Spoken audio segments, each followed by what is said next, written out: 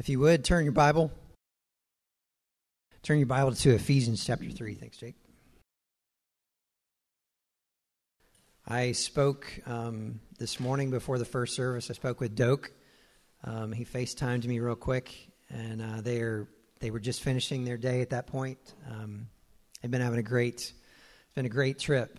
They finished up 3 days of teaching through the book of Philippians out in an area called Rajapur. They had a break day where they went rafting down a river and got to relax a little bit. And then today started the second conference of 3 days of teaching again through the book of Philippians. So they finished that up. They were back at the hotel enjoying some dinner. And everybody's doing great. And he wanted to let everyone know that they're praying for us as we meet this morning. So I want to ask you to keep them in your prayers. They get back early Friday morning. So they have 2 more teaching days, and then they head back to Kathmandu on Wednesday, and then they start the long trek home on Thursday, arriving here early Friday morning. All right, so we're gonna be in Ephesians chapter 3, verses 14 through 21 this morning. Just for a bit of background information on the book of Ephesians. It's a book written by the Apostle Paul to the church at Ephesus, and it was written while he was in prison in Rome. And it's really a book of 2 halves. The chapter 1 through the middle of chapter 3 deals with a lot of doctrinal teaching, while chapters 4 through 6 look at the practicalities of living that out. And so the passage that we're going to look at today is really the hinge of the book. It's what the 2 halves kind of swing on. John MacArthur likens the book of Ephesians to a car. He says chapters 1 through 3 describe the engine and the power that it has. Chapters 4 through 6 show us the roadmap. And he says this, he says, you can know all about the engine, all about where you're to go, but you're never going to get anywhere until you turn the key on. He says, unfortunately, it's very possible for some of the sanctified saints to understand their engine, to have a tank loaded with fuel, to understand the map, to know what the race requires, and even to be able to see the whole route, but never move, because they never stick the key in and turn on the ignition. And so that's what we're going to talk about today. This section of Ephesians chapter 3 is the ignition, if you will, of the engine. And we're going to learn how to turn that on. So it's a prayer by the Apostle Paul for the church at Ephesus. And I want you to look at it with me now. Ephesians chapter 3, verses 14 to 21. He says, "For this reason I bow my knees before the Father, from whom every family in heaven and on earth is named, that according to the riches of his glory he may grant you to be strengthened with power through his Spirit in your inner being, so that Christ may dwell in your hearts through faith, that you, being rooted and grounded in love, may have strength to comprehend with all the saints what is the breadth and length and height and depth, and to know the love of Christ that surpasses knowledge, that you may be filled with all the fullness of God. Now to him who is able to do far more abundantly than all that we ask or think, according to the power at work within us, to him be glory in the church and in Christ Jesus throughout all generations, forever and ever. Amen." Let's pray. God, as we dig into this morning, would you give us ears to hear? Would you open our hearts to learn from you, from what your word has to teach us today? God, may the words of my mouth and the meditations of my heart be acceptable in your sight. O God, my rock and my redeemer. In the precious name of Jesus, I pray. Amen. So before we get into our text today, I want to back up a little bit, because if you noticed, verse 14 starts out with this phrase, this 3-word phrase, "for this reason." I think when we see that, it's always important to go back and see what is it that he's talking about. And so this is a tie-in back to verse 1 in chapter 3, where he says the very same thing. "For this reason, I, Paul." And I'll come back to this in a minute, but the beginning of chapter 3 is kind of a detour. He takes a quick detour. And so when you're looking at this "for this reason," you have to go back to chapters 1 and 2. And so I want to kind of walk through those just quickly, showing some highlights of what he's pointing out to the Ephesian church. Paul is speaking to the Ephesians about the spiritual blessings that we have in Christ that are given to us by our Heavenly Father. He mentions in verse 5 of chapter 1 that in love, God predestined us for adoption through Christ. In verse 7, we have redemption through Christ's blood, he says, and forgiveness of sin according to the riches of his grace.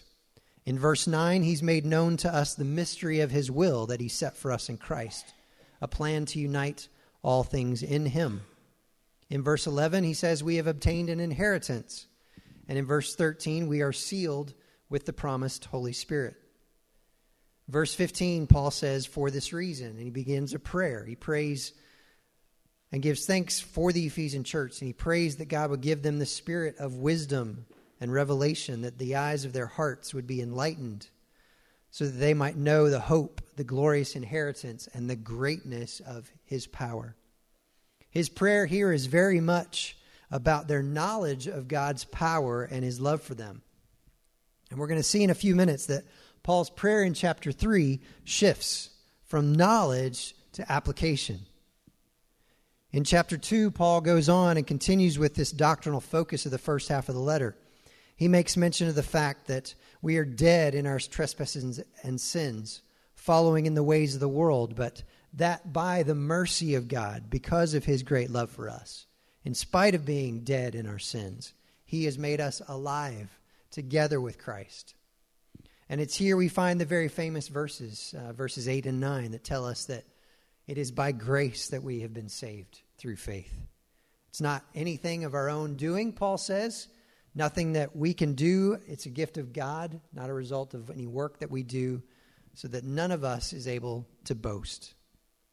Chapter 2 continues by reminding the Ephesians, who were Gentiles, that at one time they were separated from Christ, but that now in Christ they have been brought near by his blood shed for them on the cross. We are Gentiles, just like the Ephesians, and by God's grace, Paul says we are no longer strangers and aliens. We are fellow citizens.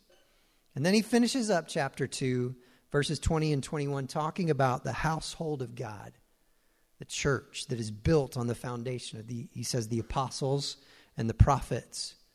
And then he mentions Christ is the cornerstone, in whom the whole structure, being joined together, grows into a holy temple in the Lord. Verse 22, he says, in him you are also being built together into a dwelling place for God by the Spirit. That's the church. That's us. And that right there, I think, requires us to throw out any idea that we can live the Christian life on our own. I need you, church. We need each other. And this is where I could say a shameless plug about life groups and the importance of them here at Life Point, and how if you're not in one, you need to get in one, but I won't do that today. Save that for another time. But we are the church. We need one another. Chapter 3, verse 1, Paul says, for this reason. What reason? Because of what he's just mentioned. That we are saved by grace through faith. That we are one in Christ Jesus. Because of these things, Paul wants to pray for them again. And here comes the shift from knowledge to understanding to comprehension to living it out. But before he begins his prayer, he takes a quick detour, as I mentioned earlier, verses 2 through 13. He reminds them that the mystery of the gospel has been revealed. The mystery that the Gentiles are fellow heirs, members of the same body, partakers of the promise in Christ Jesus through the gospel. And also that through the church, this united body of people brought together by the blood of Christ, through the church, the wisdom of God might now be made known to the world. That's the role of the church, to make him known. That's why we have a team of people in Nepal right now. That's why we send dozens from our church out on mission to make him known. So now we come back to our passage for this morning. For this reason, Paul says in verse 14, for this reason that you are recipients of great spiritual blessings in Christ, that you are saved by grace through faith, that you are one in Christ Jesus, the church. For this reason, Paul gets on his knees before the Father to pray. For this reason, Paul prays for the Ephesians to use the power that their great status in Christ provides. And it's an incredibly rich prayer that Paul prays here. What I want us to see this morning is that there's a sequence of things that take place in these verses that Paul walks through as he prays for the Ephesian church, as he prays for us. So let's walk through this together. Let's learn how to tap into that power. There's 4 steps that we're going to look at. The first one being this, verse 16, that we are strengthened with power. For this reason I bow my knees before the Father, from whom every family in heaven and on earth is named, that according to the riches of his glory, he may grant you to be strengthened with power through his Spirit in your inner being. Paul's concern in this prayer is for the spiritual needs of the church. In fact, most of Paul's prayers throughout his writings in the New Testament are this way. He's not preoccupied with physical needs. Remember, he's writing this letter from prison, where his physical needs are no doubt many. And yet he does not pray for his own physical need. He prays for the spiritual needs of the churches that he's writing to. That's not to say that we shouldn't pray for physical needs. Absolutely not. James 5:13 says, if anyone among you is suffering, let him pray. But our physical needs are insignificant when it comes to eternity. Paul is always concerned with spiritual needs. The inner being that he talks about here is the real you. It's who you are. It's the eternal part of you. It's your spirit, your soul. We spend a lot of time in this life focusing on the outer self. But Paul's prayer here is that the inner self would be strengthened with power by the Spirit. Paul says in 2 Corinthians 4:16, he says, so we do not lose heart. Though our outer self is wasting away, our inner self is being renewed day by day. So this picture of us, our outer self and our inner self, and the two are growing apart from one another. The outer self is aging. It's getting older. Can't do the things that it used to do, even though maybe it wants to. But the inner self, Paul says, is being renewed day by day. Now, again, this isn't to say that we shouldn't be concerned with our outer selves. I think we should take care of our bodies. After all, Scripture teaches that our bodies are the temple of the Holy Spirit. But I think the extent to which people today try to slow down this aging process can be alarming.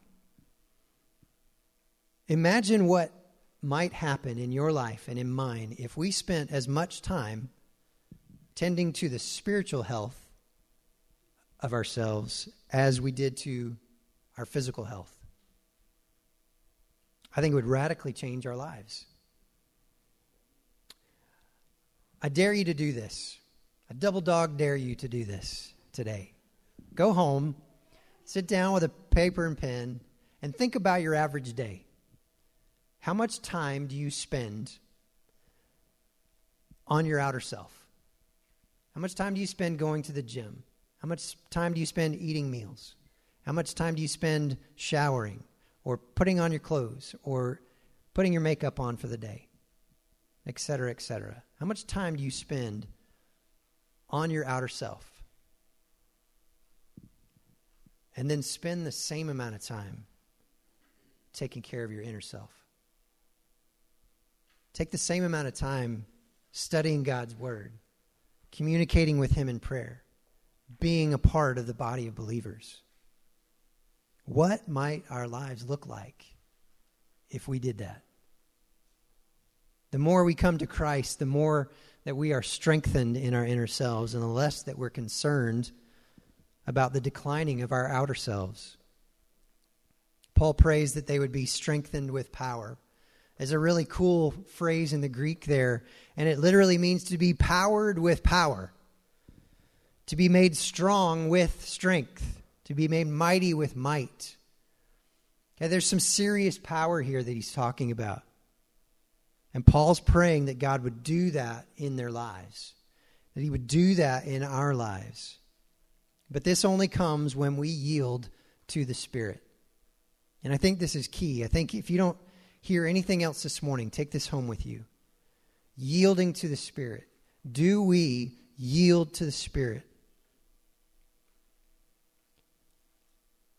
I think this is a daily thing.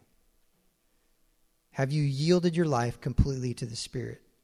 For some of you today, you may have never made the decision to choose to follow Jesus and yield your life to him, allowing him to be king of your life.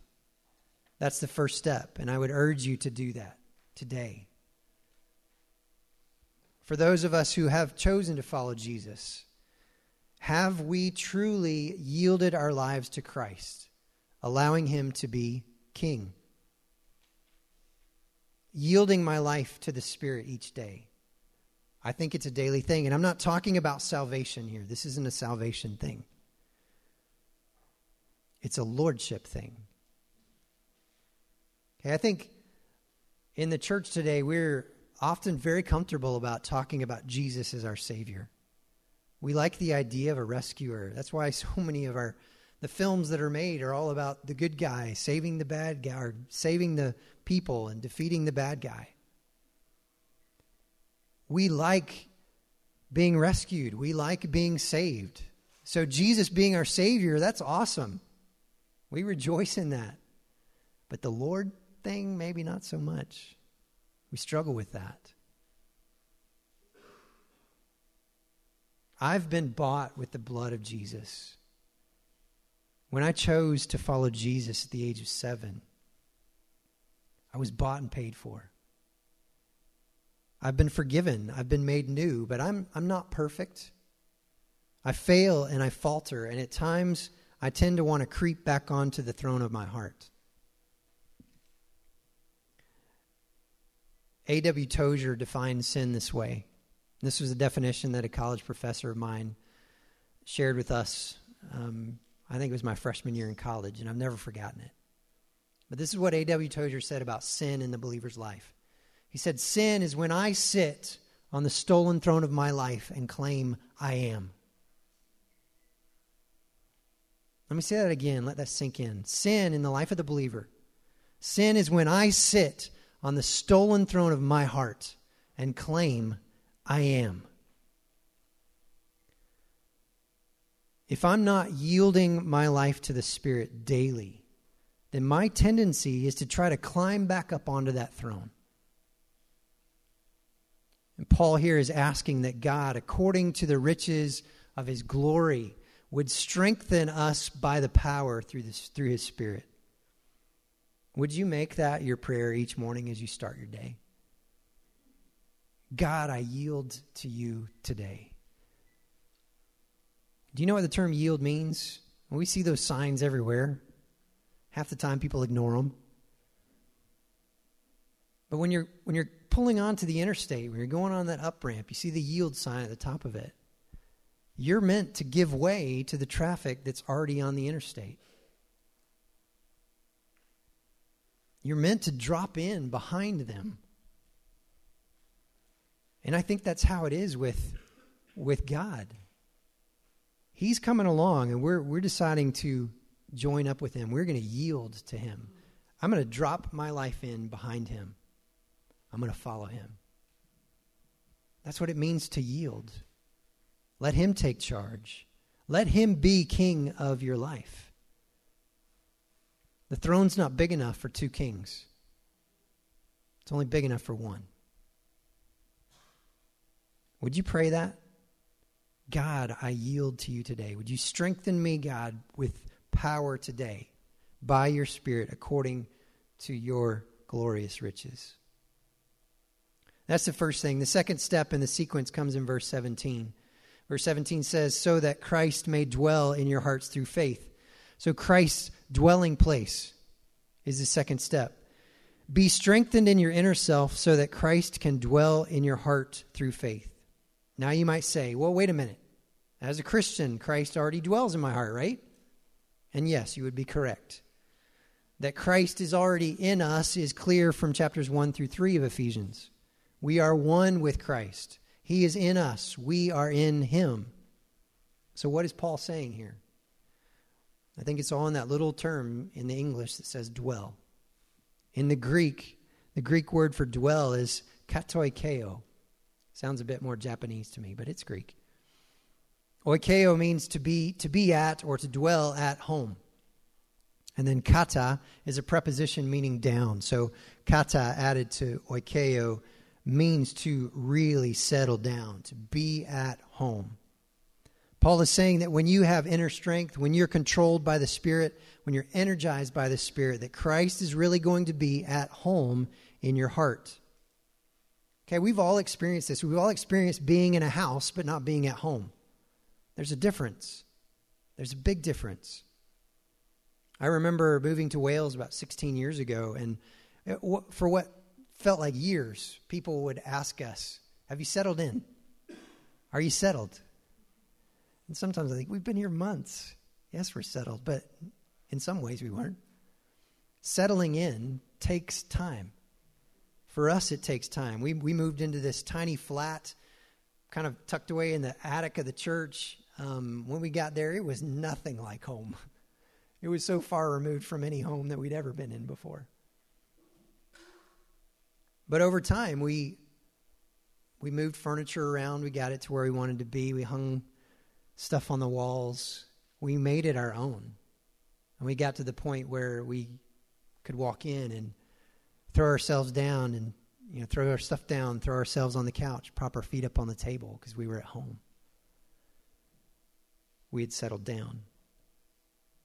That's the picture here that Paul's talking about. Christ dwelling in our hearts, that he's settled down. When Christ moves into our lives, when we choose to follow him, he comes in and he gets to work. He works his way through our lives, through the rooms of our hearts as we submit to him, and he cleans house.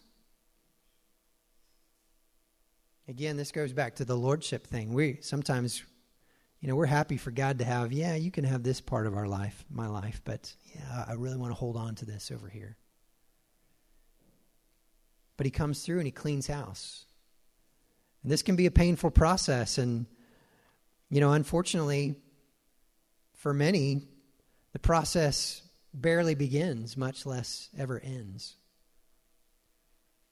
Christ never settles down. He never fully settles down in our hearts because we're unwilling to yield to him. When we yield our lives to the Spirit, when we're strengthened with power in our inner being, the result is that we become Christ-centered. Christ then settles down into every dimension of your life and is at home in you. With this comes the realization that the God of the universe wants to settle down and be at home in my life. How awesome is that? He wants to take up residency in your heart, and he wants to be at home. He doesn't want to be cleaning cobwebs your entire life. He doesn't want to be going through your closets that you hide from everybody else. He wants to clean that stuff out so that he can settle down and be at home, so that you can experience what comes next. This means that everywhere I go, everything I do involves the Lord. So the first step in turning on the spiritual power is the inner strength that God gives us. This results in the second step, which is that Christ dwells in our hearts by faith. And this results in the third step, which we'll see in beginning into verse 17, that you being rooted and grounded in love. Read it with me. That you being rooted and grounded in love may have strength to comprehend with all the saints what is the breadth and length and height and depth, and to know the love of Christ that surpasses knowledge. A strong inner self leads to Christ being at home, which leads to us being rooted and grounded in love. The result of Christ's unrestricted access to the believer's heart is love. Paul prays that they may be rooted and grounded in love. Two different things here, but both referring to the same thing. Rooted is referring to plant life. Okay, like a tree whose roots grow deep, our lives should be rooted and going deep in the love of God. Grounded, again, refers to architecture or stability, foundation like what this building is built on. I think back to what Jesus said about a wise man building his house on the rock. Jesus is our rock. When we build our lives on him, we're building on love because God is love. 1 John 4:8. Paul wants us to know the love of Christ that passes all knowledge, knowing that which is beyond knowledge, comprehending the incomprehensible, grasping the infinite love of Christ. The Spirit gives us strength to know the love of Christ when we are rooted and grounded in Him. John MacArthur said this in his commentary on Ephesians. He said, "Loving is the supernatural attitude of the Christian, because love is the nature of Christ. When a Christian does not love, he has to do so intentionally and with effort, just as he must do to hold his breath." So in other words, breathing for us is natural. I don't think about the next breath that I'm going to take. But if I'm going to hold my breath, I have to think about that. I have to do that intentionally. And MacArthur's saying the same thing here about love. If we are rooted and grounded in love, Jesus is the rock on which we build our lives, then that love happens. We don't have to think about it. Not loving, on the other hand, is intentional. MacArthur goes on to say, to become habitually unloving, he must habitually resist Christ as Lord of his heart. To continue the analogy of breathing, when Christ has his proper place in our hearts, we do not have to be told to love, just as we do not have to be told to breathe. Eventually it must happen, because loving is as natural to the spiritual person as breathing is to the natural person. Do you know the love of Christ today? Do you know that Christ loves you? Many of us, I think, may have an inkling that God loves us, but according to what Paul is saying here, we cannot fully know the love of Christ, its breadth, its length, its depth, its height, unless we are rooted and grounded in love, which comes from Him being settled in our hearts, which comes from us being strengthened by the Spirit in our inner being, which is a result of us yielding our lives to Him. That brings us to the fourth thing. End of verse 19. It says, that you may be filled with all the fullness of God. The fourth thing in the sequence is that you may be filled with all the fullness of God. According to Paul here, if I follow the sequence laid down here, I can be filled with all the fullness of God. God lives in me and wants to fill me with all of His person, His characteristics, and His attributes. That's incredible. Wrap your head around that. God wants to fill you with all of Himself. The idea of fullness is found several times in the book of Ephesians. I'm going to run through them real quick. Chapter 1, verse 23, Paul says that the body, the church, is the fullness of Him who fills all in all. And we've just read what he says in chapter 3, verse 19, that we may be filled with all the fullness of God. Chapter 4, verse 10, Paul says, He, Jesus, who descended, is the one who also ascended far above all the heavens, that He might fill all things. Chapter 4, verse 11 through 13, he says, and He gave the apostles, the prophets, the evangelists, the shepherds, and teachers to equip the saints for the work of ministry, for building up the body of Christ, until we all attain to the unity of the faith and of the knowledge of the Son of God, to mature manhood, to the measure of the fullness of Christ.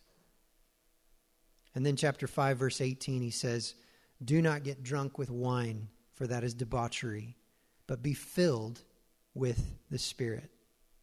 God doesn't settle for anything less than fullness. God never intended for Christians to function on half a tank. We are to be full. God's goal in bringing us to Himself is to make us like Him, filling us with Himself. I don't know if you remember a few weeks back, Doak gave an illustration. He had a table sat here with a vase or a pitcher, and he had a bunch of ping pong balls in it. And he kind of used that to describe the sin in our lives, and how he had another pitcher full of water that he started to pour in there. And the pitcher of water was significant of the Word of God. As we pour the Word of God into ourselves, then sin works its way out. I think the same illustration would apply here.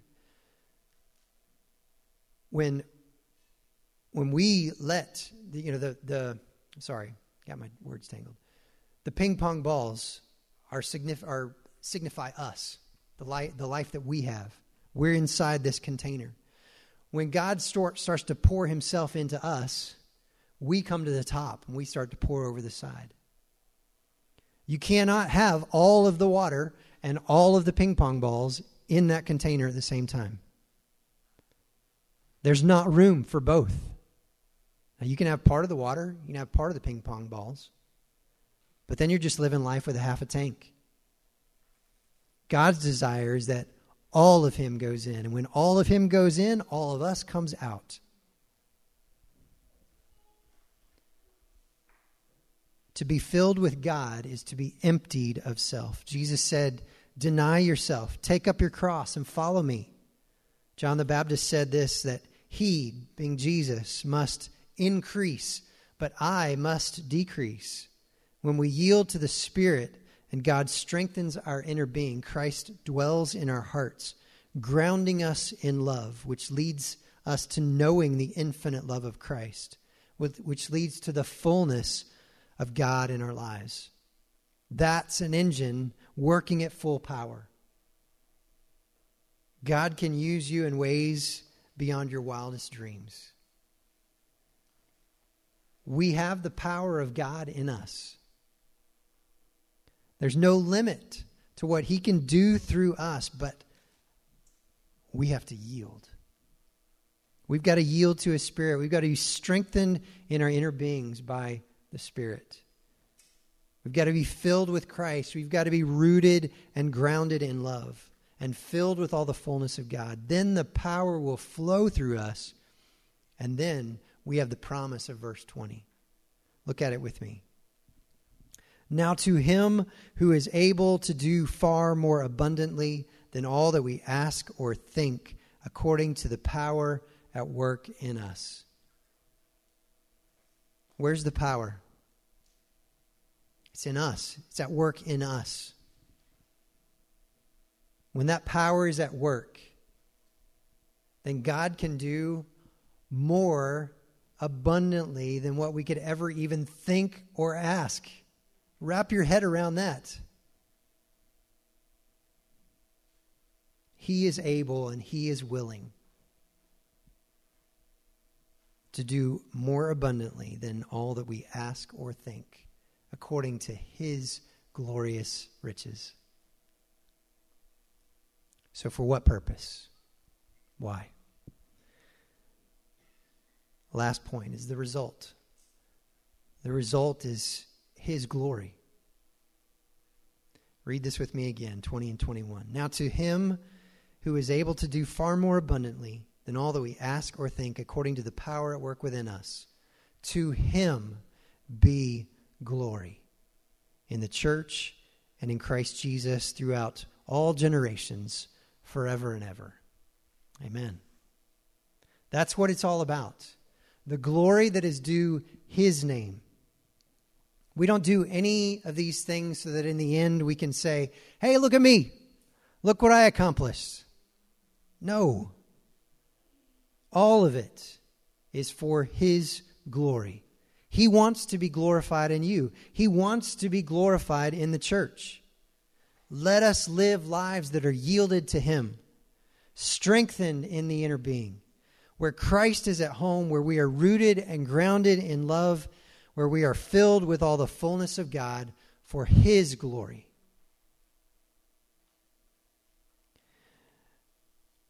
As I start to kind of wind down today, I want to revisit the infinite love of Christ. And I want to ask you that question that I asked earlier. Do you know that you are loved today? Do you know that? If you're here today and you don't have a relationship with Jesus, he loves you. If you're here and you have a relationship with Jesus, he loves you. If you're here today, you're wrestling with insecurities, if you struggle with fear, if you're in pain, will you surrender today? God is ready to walk with you. He wants to bring freedom in the midst of your pain. The Bible teaches that perfect love casts out fear. God's love for you is the only perfect love. Embrace it. Surrender to it. Yield to Him. There is a love that will never fail. There is a love that is faithful and true. I know it. I've experienced it. There is a love that is wider and longer and higher and deeper than anything that you could ever imagine. That's the love that Jesus provides. He is love, and He loves you, church. Do you know that today? Anna Warner and her sister Susan Warner were both well-known American authors of Christian novels, children's books, and religious songs.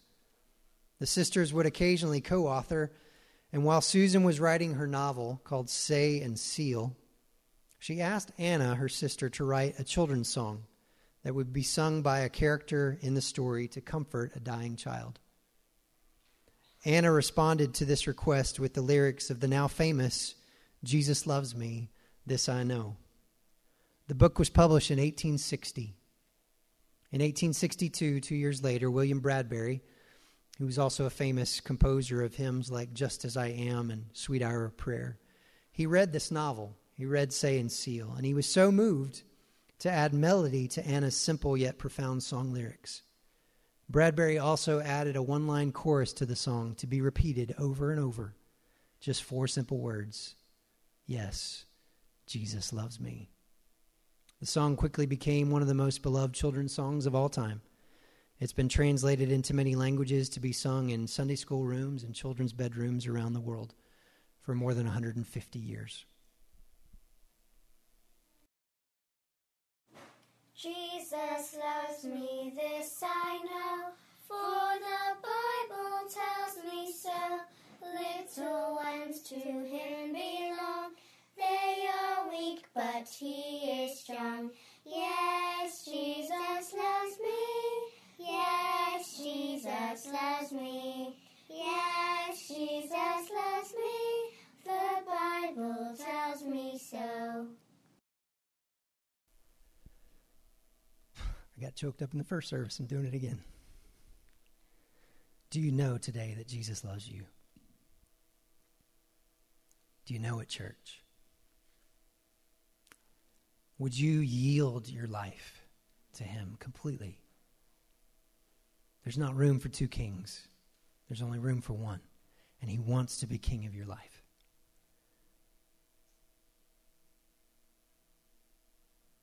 Jesus loves me. This I know. Because His Word tells us.